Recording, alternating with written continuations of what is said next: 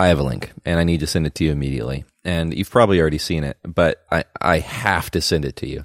I was hoping that this is one of those stories that like I would only see and no one else would care about it, but I have to assume that you've seen this at this point. But this is the exact kind of story that I am desperate for. So, bro, did you see this? Yes! Yes! Okay. I didn't read anything about it because I figured that it would be brought up on this show, either by you or me. Oh my gosh.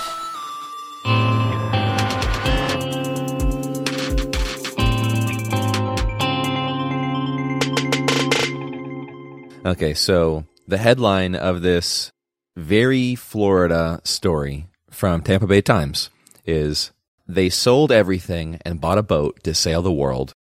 It sank on day 2. And oh my gosh, man, this is a perfect story. Read it to me. Okay, Tanner Broadwell and Nikki Walsh dreamed the same dream.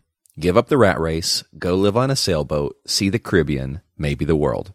They sold everything they owned in Colorado. Last year, they bought a 28-foot sailboat in Alabama and headed for Tarpon Springs. They lived in a marina for months, getting the... this name does not translate well to reading aloud. I'm going to go with Lagniappe. Lagniappe, ready for their journey. They said their goodbyes on Tuesday and set sail for Key West. The next day, the dream died in Johns Pass. Oh, man. The Lagniappe sank Wednesday night while sailing into this fishing village turned tourist stop.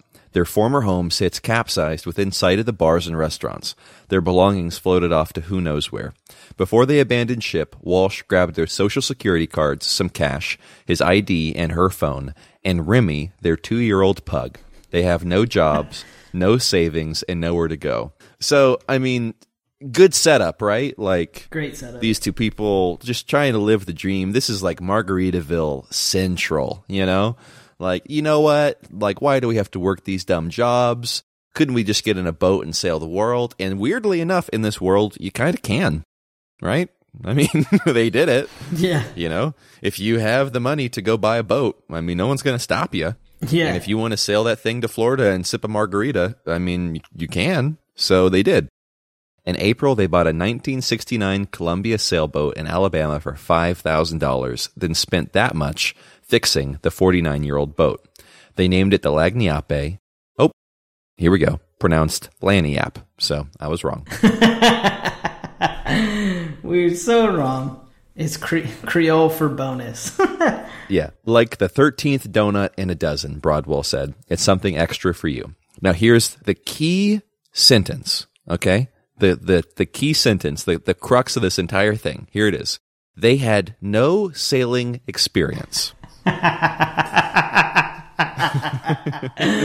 What dummies! Why would you think that you can sail a boat like in a harbor, let alone to the Keys? Yes, it's so good. His father helped them sail along the Gulf Coast from Alabama to Panama City. That's how the couple learned to sail. They reached Tarpon Springs in May. They docked at Mar Marina, where Broadwell got a job. They worked on the hull, rewired the boat, and got it ready for their journey. We met a bunch of good people, he said. Everybody gave us a nice farewell off the docks. They set sail Tuesday, anchoring off Anclote Key. The next day, they passed by Clearwater Beach and made their way to Johns Pass to dock for the night. Then it all went wrong. But I would argue that it didn't go wrong there. It went wrong, back when you said that sentence about never learning how to sail. Like, if I got into an airplane, right, and I managed to take off, and you wrote a story about how I killed myself in a terrible plane accident where I crashed into the ground, you wouldn't start the "then it all went wrong" part when I crashed. Drew, having never flown a plane, managed to get a plane off the ground. Then it all went wrong. Yeah, no, that's the problem. Yeah. We don't need to look any further than that one sentence to figure out where it all went wrong. So here's the story. It was about 8:45 p.m., which I love, by the way, that whole thing was just backstory, which that's a good backstory for any problem to ever have. They're pretty It was thorough. about 8:45. It really was. It was about 8:45 p.m. when they sailed into a new port, navigating a channel they had never sailed before, in the dark, fog rolling in. Broadwell steered while Walsh stood at the bow, lighting their path with a spotlight, trying to figure out the navigational buoys. but the red and green buoys seemed out of place, they said. Which, editor's note, right? How do they know? And the shoal where their 2016-2017 navigational chart said it should be. Had Hurricane Irma altered the channel? Then it happened. The Laniap struck something underwater.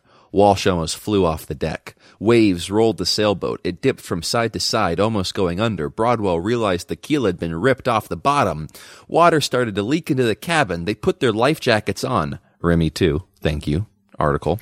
Walsh dialed Sea-Tow, the AAA of the marine world. My hands are shaking, she said. I know I probably sound like a crazy person to them. I'm stuttering, trying to talk to them. They said they would be here in 40 minutes. I thought, that's a long time to spend out here. Which, I would agree. I never knew that about boats, that if you have something go wrong, that you just call AAA? You're screwed. Like boat AAA? Dude, so, yeah, you call that or the Coast Guard? When we were kids, we went out on a boat with my dad and my mom and my brothers, and our boat just, the engine died. And we were out there waiting for help to come for 2 hours or something, in the middle of the night. Really? Yeah, my mom was so pissed. That's not fair. It's the ocean. Walsh ran into the flooded cabin and grabbed what little she could. The crash had thrown their things onto the floor. Now their stuff was floating. I was just standing there in awe, she said. I just lost everything I ever owned. I see my things floating away and I can't get to them. Sea-Tow arrived about an hour later and just in time. The Laniap was sinking in about 9 feet of water and about to roll over. It was too shallow for the towboat to approach and get them off the sailboat. Abandoned ship. The couple had to jump into the water. I think you could sense our tragedy, Broadwell said. What a sentence. I sold everything I had to do this, and I lost everything in a matter of 20 minutes. So, I'm sorry. Yep. This is so funny. So I'll go ahead and just conclude. The rest of the night is a blur. Stranded on the side of the road with no help, some cash and no credit cards, Broadwell's mother found them an Uber driver kind enough to spend hours helping them find a cheap motel room. I don't really know what that means. How do you find an Uber driver who will drive you around? Does that mean that they paid an Uber driver without a destination? Does that mean that she started an Uber and actually then called the guy and said, hey, I actually don't want to pay you for a ride? I really am baffled. They just say it that's a normal thing that you do. Yeah, remember that time I found an Uber driver that took me around the city, no, I don't. In this story, Uber doesn't actually mean an app that we're all familiar with. It actually means city helper. Thursday morning, the cavalry started arriving. People came out of nowhere, Walsh said. Everyone just started showing up to help us. Their new friends in Tarpon Springs drove down to help. Broadwell's mother arrived from Jacksonville. They had no insurance, nor will the Laniap ever sail again. Its blue hull sticks out of the water in low tide. In fact, the Coast Guard told the couple they need to get their boat out of there. It could cost up to $10,000 to remove and store it. They have about 90. Dang. First off, haha. Yes. Second off, what do you expect? I'm just sick of people not having common sense. You don't know how to sail, so you go get a sailboat. Rather than hey, babe, I want to go sail, the ocean. That's great. How about we get sailing lessons first? See if we can manage that. And then if we got the hang of it, then we'll buy a boat. They got their stuff in the wrong order. Let's buy the boat. Hey, Dad, can you teach me how to sail? And then, okay, thanks. I think I got it. From here. I'm going to go now to the Keys. What, did they train for 2 days, 1 day? Yeah. I don't think it was enough time. I don't think they knew what they were doing or getting themselves into. No way. They lost everything save for the shirts on their backs. Well, one shirt. Broadwell wasn't wearing a shirt when he jumped ship. No. I woke up today and I was like, yeah. I woke up today and I was like, I don't have that, he said Friday, or anything I had. They're relying on family and friends right now to get by. They just got some new clothes and shoes from Walmart. They have no idea how they'll pay to remove the boat or even where they'll live. Broadwell said they didn't have much to begin with. Why do you think we wanted to live on a boat? Boat is not a cheap hobby. I know. Why'd you go straight for a boat? Why not do an RV or something? Gosh. They might stay with his mother, then float around the state looking for work. They're still figuring it out, but they're still alive, and so is the dream. I'm not going to give up now, Broadwell said. I'm going to get another boat down the road. We can't just give up on our dreams, Walsh said. I hate that so much. Give up, my dude. No. No, there's no giving up. So the follow-up to that story is, in the time that I read that and saved that and shared that with you, allegedly started a GoFundMe, and that GoFundMe did make about $14,000. Oh, cool. Good for them. So maybe they'll get a boat after all. No, don't. They better not use that 14 grand for the boat. They better use it to... But how good would it be if there was another story about them sinking another boat? It'd be perfect. I'd be so happy. Cyclical. Yeah, no, don't do a boat, guys. Okay, so speaking of hot off the press, fresh things, bro, did you see this? American woman competes in skiing despite being terrible skier. No, this is awesome. So the Olympic skier who can barely ski, wobbly U.S.-born Harvard graduate, competes in half-pipe event for Hungary despite not being able to do any tricks. Really? Yeah. So there's a video, and I really need you to watch it. It's so good. Liz Sweeney dropping in, trying to get into this right wall for a nice, just getting up to the top of the wall, going for these grabs, the safety grab you'll see there, and then opting for another, just cruising up to the top of the wall, showing the judges she can make it down this half pipe clean. Oh. This is no good. This is no good. Oh, man, I love it so much. She just is kind of skiing, huh? Yeah. She went backwards. That was cool. So what's this lady, like, just more and more facts are coming out about her. So she's U.S. based. Okay. But she is skiing for Hungary, which that's fine. Hungary. But that wasn't even her first choice of country. She initially was registered to ski for Venezuela. That's good. And then she was like, I guess maybe the competition was too stiff there. And so she was like, well, I'll ski for Hungary. I just looked at a cursory glance of this article, and there's so much to dissect and unpack here. Right? There's a lot going on. Okay, so... Right. So basically what happened is, this is the... What was that? The freestyle ski? It's like a half-pipe event. Yeah, freestyle ski. Yeah, where you're going down, and you get to go up and down on this half pipe as you go from the top of the hill to the bottom, and you're supposed to do sick tricks. And instead of doing sick tricks, she just kind of, took a leisurely stroll down the half pipe. And I want to say that she still did way better than I could have done. Yes, that's I totally agree. She's a competent skier. But there's a difference between a competent skier and a professional Olympian. Yeah, exactly. So Harvard-educated Silicon Valley worker Elizabeth Sweeney, 33, finished 24th out of 24 competitors today after spending years entering competitions around the world and usually finishing last. So this is not a new thing for her. This wasn't some little... This is her jam. This is her jam. Okay. Very awesome. So I kind of dig it. I mean, that's some confidence, right? What? No, that's not confidence. You want to hear confidence? Yes. So a Harvard graduate, which props to her, that she got in there. Yes. Who once ran against Arnold Schwarzenegger in the race to be California governor. Oh, man. Sweeney only started skiing at 25 and has been driven ever since in her quest to compete at an Olympics. Okay, so here's a question for you, okay?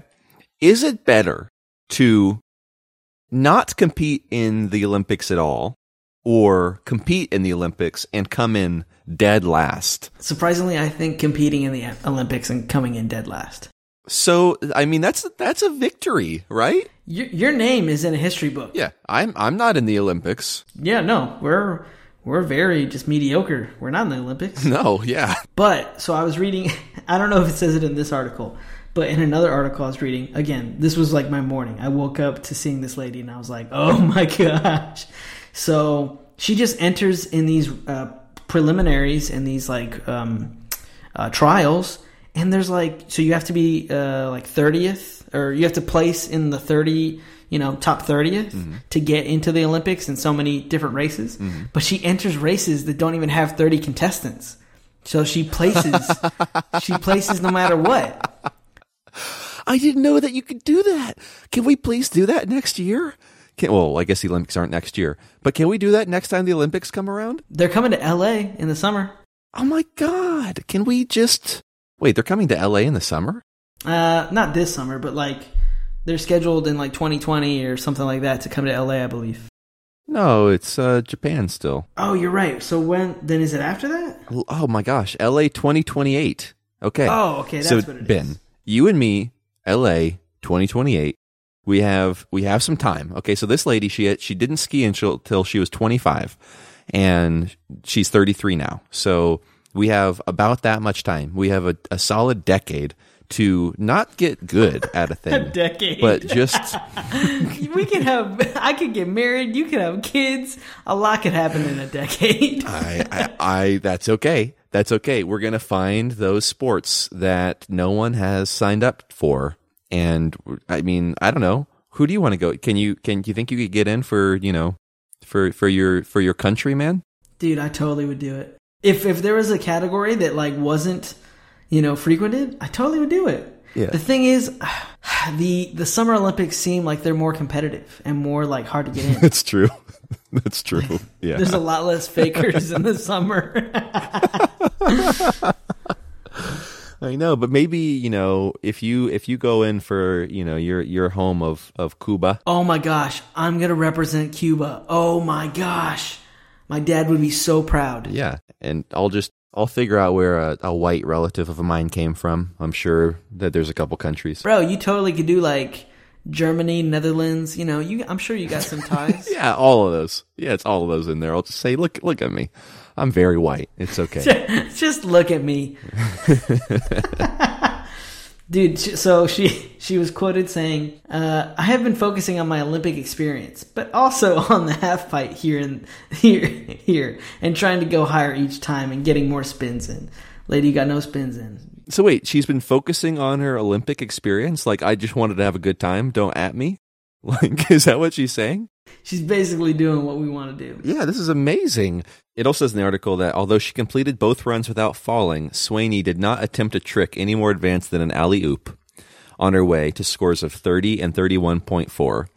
Swaney's best score still left her 13 points behind 23rd place Diane Lila Frisaling, who slipped on both runs.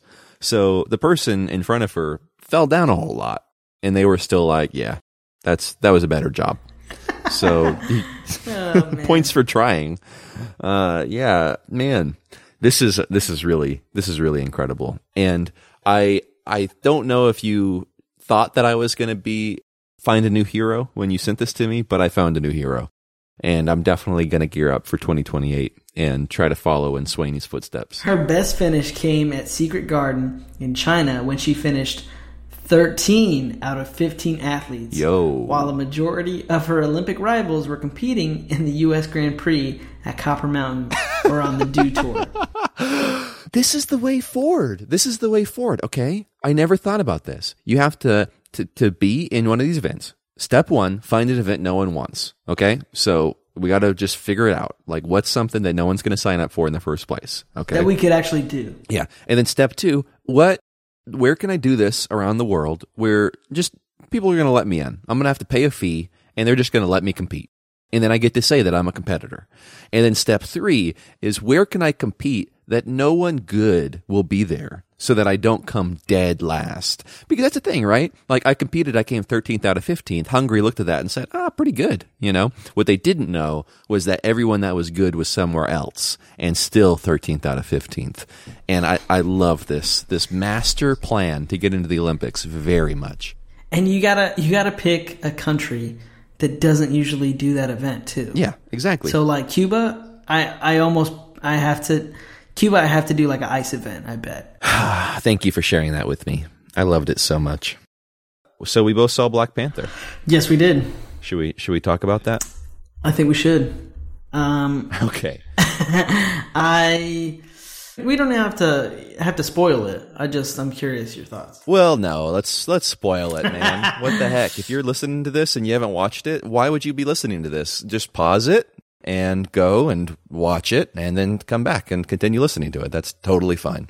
All right. But this was a very good Marvel movie, which I think you kind of know what I mean by that, because I have a certain feeling towards all Marvel movies to begin with. Superhero movies too, though, no? Yeah. Superhero movies, yeah. Gotcha. How did you feel about it? So, I'll start off by saying I thought it was really good, great even, but it was totally different than what I was expecting. Well, what were you expecting? I don't even have a fully fleshed out thought. Like, the plot was pretty surprisingly simple. Not a lot of crazy twists and turns. Mm-hmm. The story was pretty straightforward. There's a couple characters that I would have liked to have had more screen time. Specifically Michael B. Jordan. I thought he was captivating in the little bits that we saw him, and which is a testament to the writing and his acting, and and people are heralding the best Marvel villain in forever. And it's man, he was on the screen for no time comparatively. Like that main car chase scene, that wasn't even with him. That was with another villain. So, yeah, a lot of weird changes, or a lot of weird choices in the movie. Again, I don't think it was bad. I don't think that, it doesn't deserve the praise and the hype. I don't know if I'll put it in the top 5, top 3, Marvel movies, but I thoroughly enjoyed it. I walked away very happy. I wasn't I can't believe they did this, or I can't believe they tried that. It was really smart, really, a lot of cool commentary on today's, politics, and a lot of cool inter-race, African Americans, African, natives. That was a cool story and theme that was explored. So yeah, overall I liked it. I probably need to see it maybe one or two more times to really vibe with it. But yeah, so I would say it's good. It's not oh my gosh, amazing, like everyone is saying. I mean, I've heard people say it's the best movie they've ever seen, period. Forget about superhero, forget about black film, forget about whatever, best film, period. And so when you go into a movie with that, you're okay, chill out. Yeah, I actually hadn't really heard anything about it, so I hadn't heard good or bad, really. I saw a couple people reviewing it on my Twitter timeline that said just nice things, and a few people that just said mediocre things, so I wasn't, ready to be blown away. I think that the scale is one of the things I liked the most about the movie. This has been a problem for me for superhero movies for so long, is that every single movie needs to end the world forever. And the stakes weren't that high in this movie. It was just a kind of personal one city. Yeah, and you could kind of get this understanding that if things don't go well, then things are going to go poorly later. But there was no moment where you felt like this is the penultimate battle, and if this goes wrong, then the world's over, and of course it won't go wrong, so there's no real stakes at all. Actually, the one of my least favorite parts of the entire movie was the fact that they had those ships that needed to get shot down by American CIA guy. Yeah. Because I felt like that was kind of their way of doing that anyways, and making it a secondary plot instead of a primary plot. Of, here it is. This is the threat that you have to stop. But I actually really appreciated just how unimportant that felt in the scheme of things, and how it was really just a story about one person overcoming their own failures and familial failures to do something good. Yeah, I did appreciate that. I like that a lot. You say it. You say it really interestingly, because you said you liked that the scale was smaller. And I think maybe that's why I didn't love it all the way. Not because it was small. I think I appreciate, a smaller slice of life type film. But I almost wish they would have leaned more heavily into one small story, that they even attempted to frame it like it could potentially end the world, with the ships, or a lot of their actions or a lot of their emotions and feelings were yeah, the world's going to end. Mm-hmm. But in reality, it's like you said, okay, if things don't go right here, down the road, they'll be harder. And I almost wish it would have been more political drama and intrigue, and, this mischievous, or this scheme, this plot to kill the king, or I don't know. I kind of wish I would have saw machinations behind the scenes things like that, almost like a Shakespearean play. I think I would have appreciated that more than the, end in the field, big battle scene. Yeah, I feel like maybe the thing that even we're both feeling, and again, I just walked out of the movie theater, so it's kind of fresh in my mind, and I haven't necessarily formulated opinions entirely, but I think maybe we're feeling the fact that it's kind of stuck in the middle of this small scale story and the blockbuster that it's like supposed to be. Because, if like the antithesis of a Hollywood blockbuster action movie is like a character study, which is my favorite kind of movie where nothing really happens, but you just see into a character for a long time. Yeah. This movie doesn't really get to be either or. Like, it has to be a blockbuster, but it's also doing a little bit of the character study thing. So if you're going to see a character study, you won't see it. And if you're going to see a blockbuster, you won't get the full effect of a blockbuster. Not that I'm saying that it even was a bad blockbuster. I think it was fine. But I think that we're all a little tired of those right now. And them trying to do something else was good. But this is the whole thing about Marvel and DC and now the LucasArts movies having this problem with letting an artist come and do stuff. Because I'd be very curious to see what concessions the main script or the main concept for the movie had to make to become a Marvel-approved script. But, I mean, I thought it was really cool. Like, even what you were saying, I was really struck by the fact that T'Challa was such a good person. At first, they kind of had that, like, what did they say? Like, don't freeze. Yeah, don't freeze. And he goes, I never freeze. Yeah, I thought that they were going to make that be his big Achilles heel, that he's always, like, not quite prepared. And there's going to be a few moments in the movie where he's about to do something important, and at the last moment he can't because he's not ready.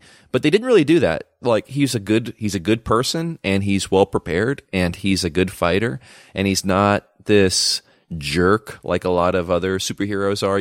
The Doctor Strange has to go through the Dark Night of the Soul personally to become a different person. Yeah. Or Iron Man, always kind of stuck in himself and obsessed. Like, there was no interpersonal problem for him to battle, and I really liked that, actually. I just think that because it wasn't able to be a full character study, you didn't get the full effect of enjoying that. Like, I wish there would have been more scenes where he was in that afterlife place. Yeah. I wish that they would have had more of those scenes for him and for, what's the bad guy's name? Was it Killmonger? Eric Killmonger, yeah. Okay, let's take a pause really quick, because is that his name in the comic book? His name in the comic book is just Killmonger, and in this movie they named him, like, his real name is like Eric Williams or something like that.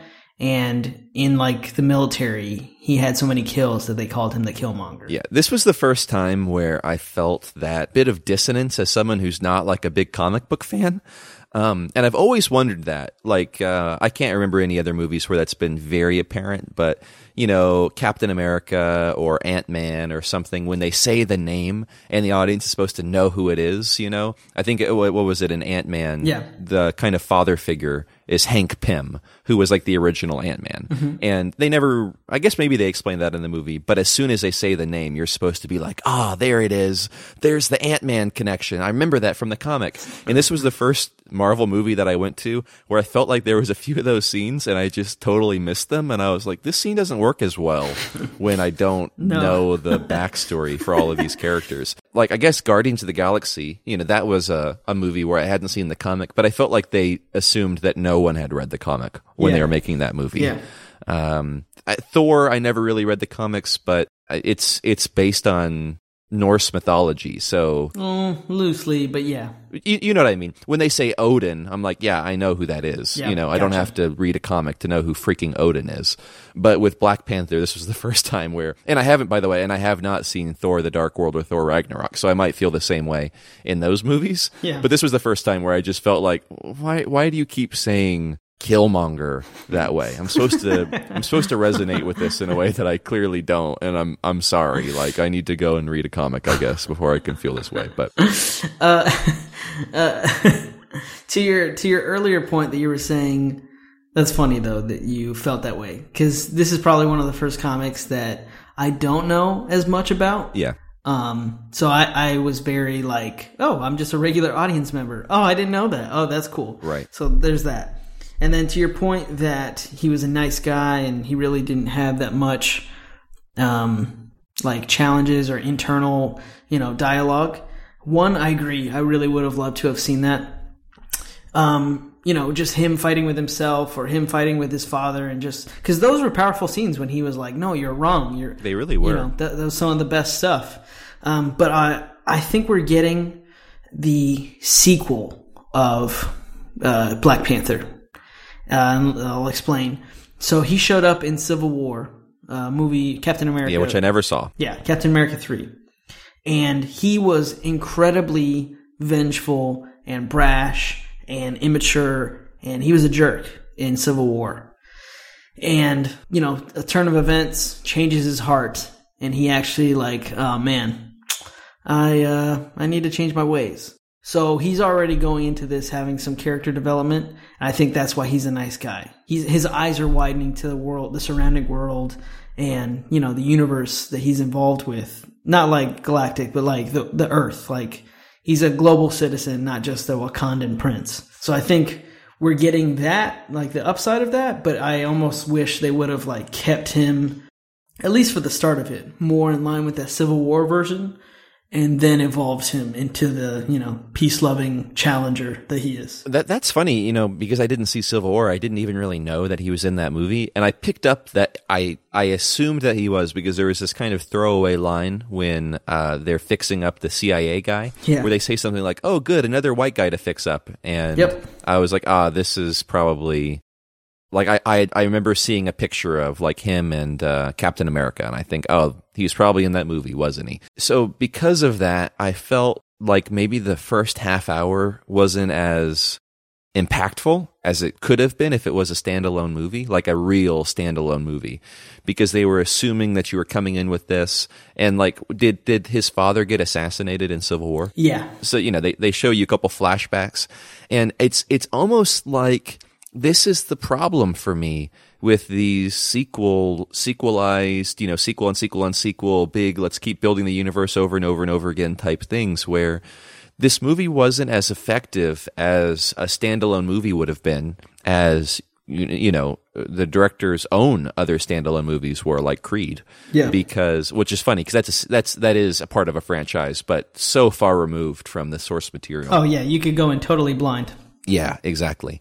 So because of that, I didn't love the movie, but it's like a weird thing where even though I didn't love the film, I loved the narrative, and I loved the characters, and I loved the world.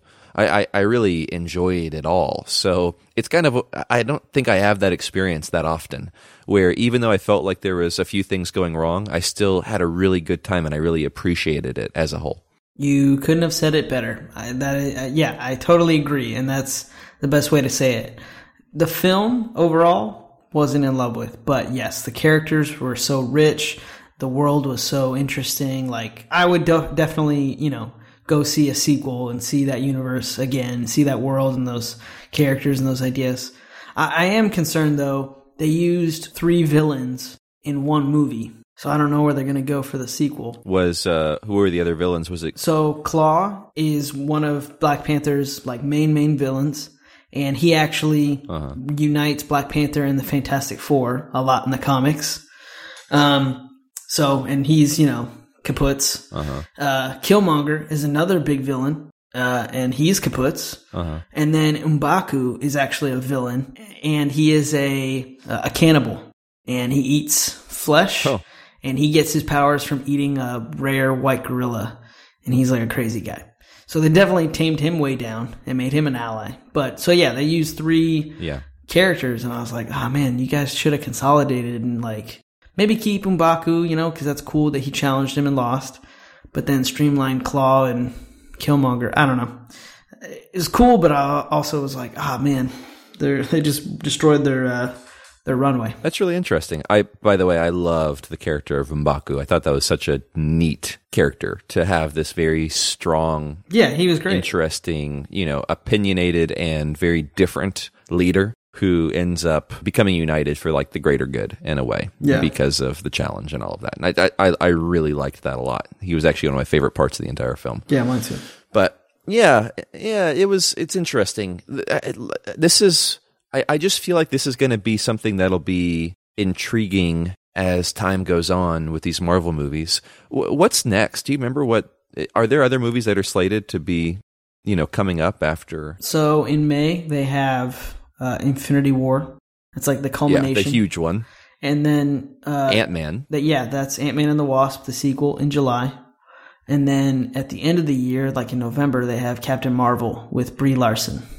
And it's in the 90s. Okay, that's interesting. And then another Spider-Man is coming, right? Yeah, the following year, I believe. This is, to me, kind of a template for their upcoming movies. That's what it felt like. And I could be wrong, but changing up the dynamic of it, man, I don't know. I'm struggling to even think about if that's right or not, because no, in a totally weird way, right. This is also going to Infinity War, though, right? So it's kind of leading up to that, but it just felt like it was its own thing. And I never saw Spider-Man: Homecoming, but I got the vibe that sort of was a little bit too.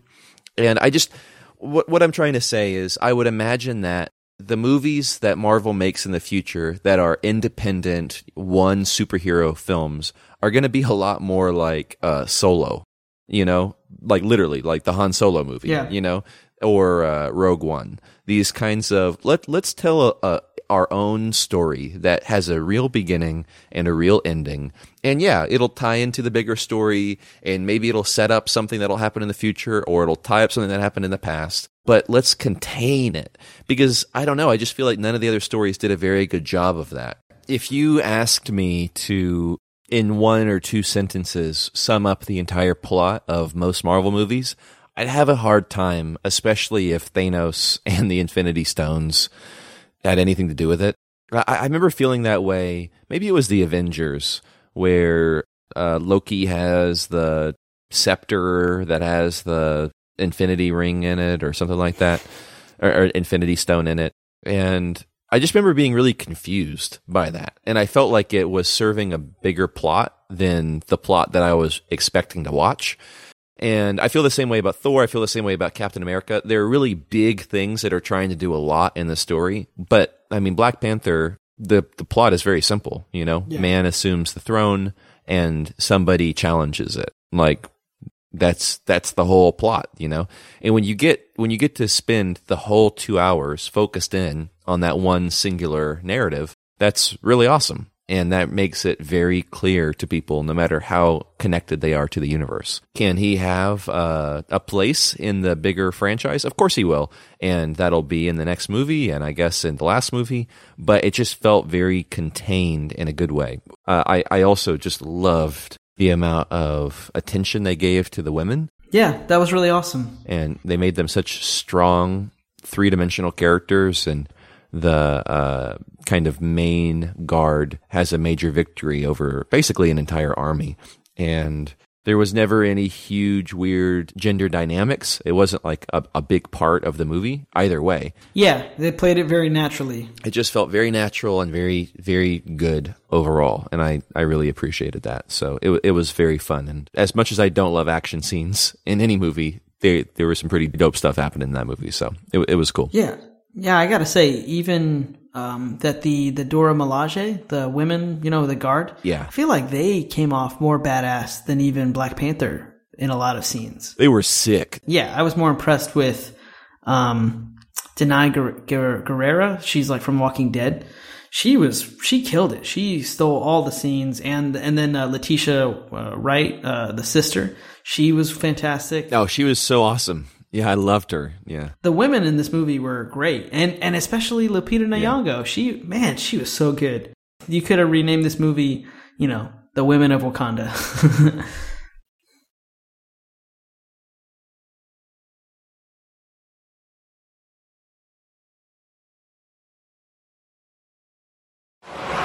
Going for the alley-oop spin down at the bottom, on to the left, and then a nice cruise 360 to switch, trying to show that she has a little style down at the bottom.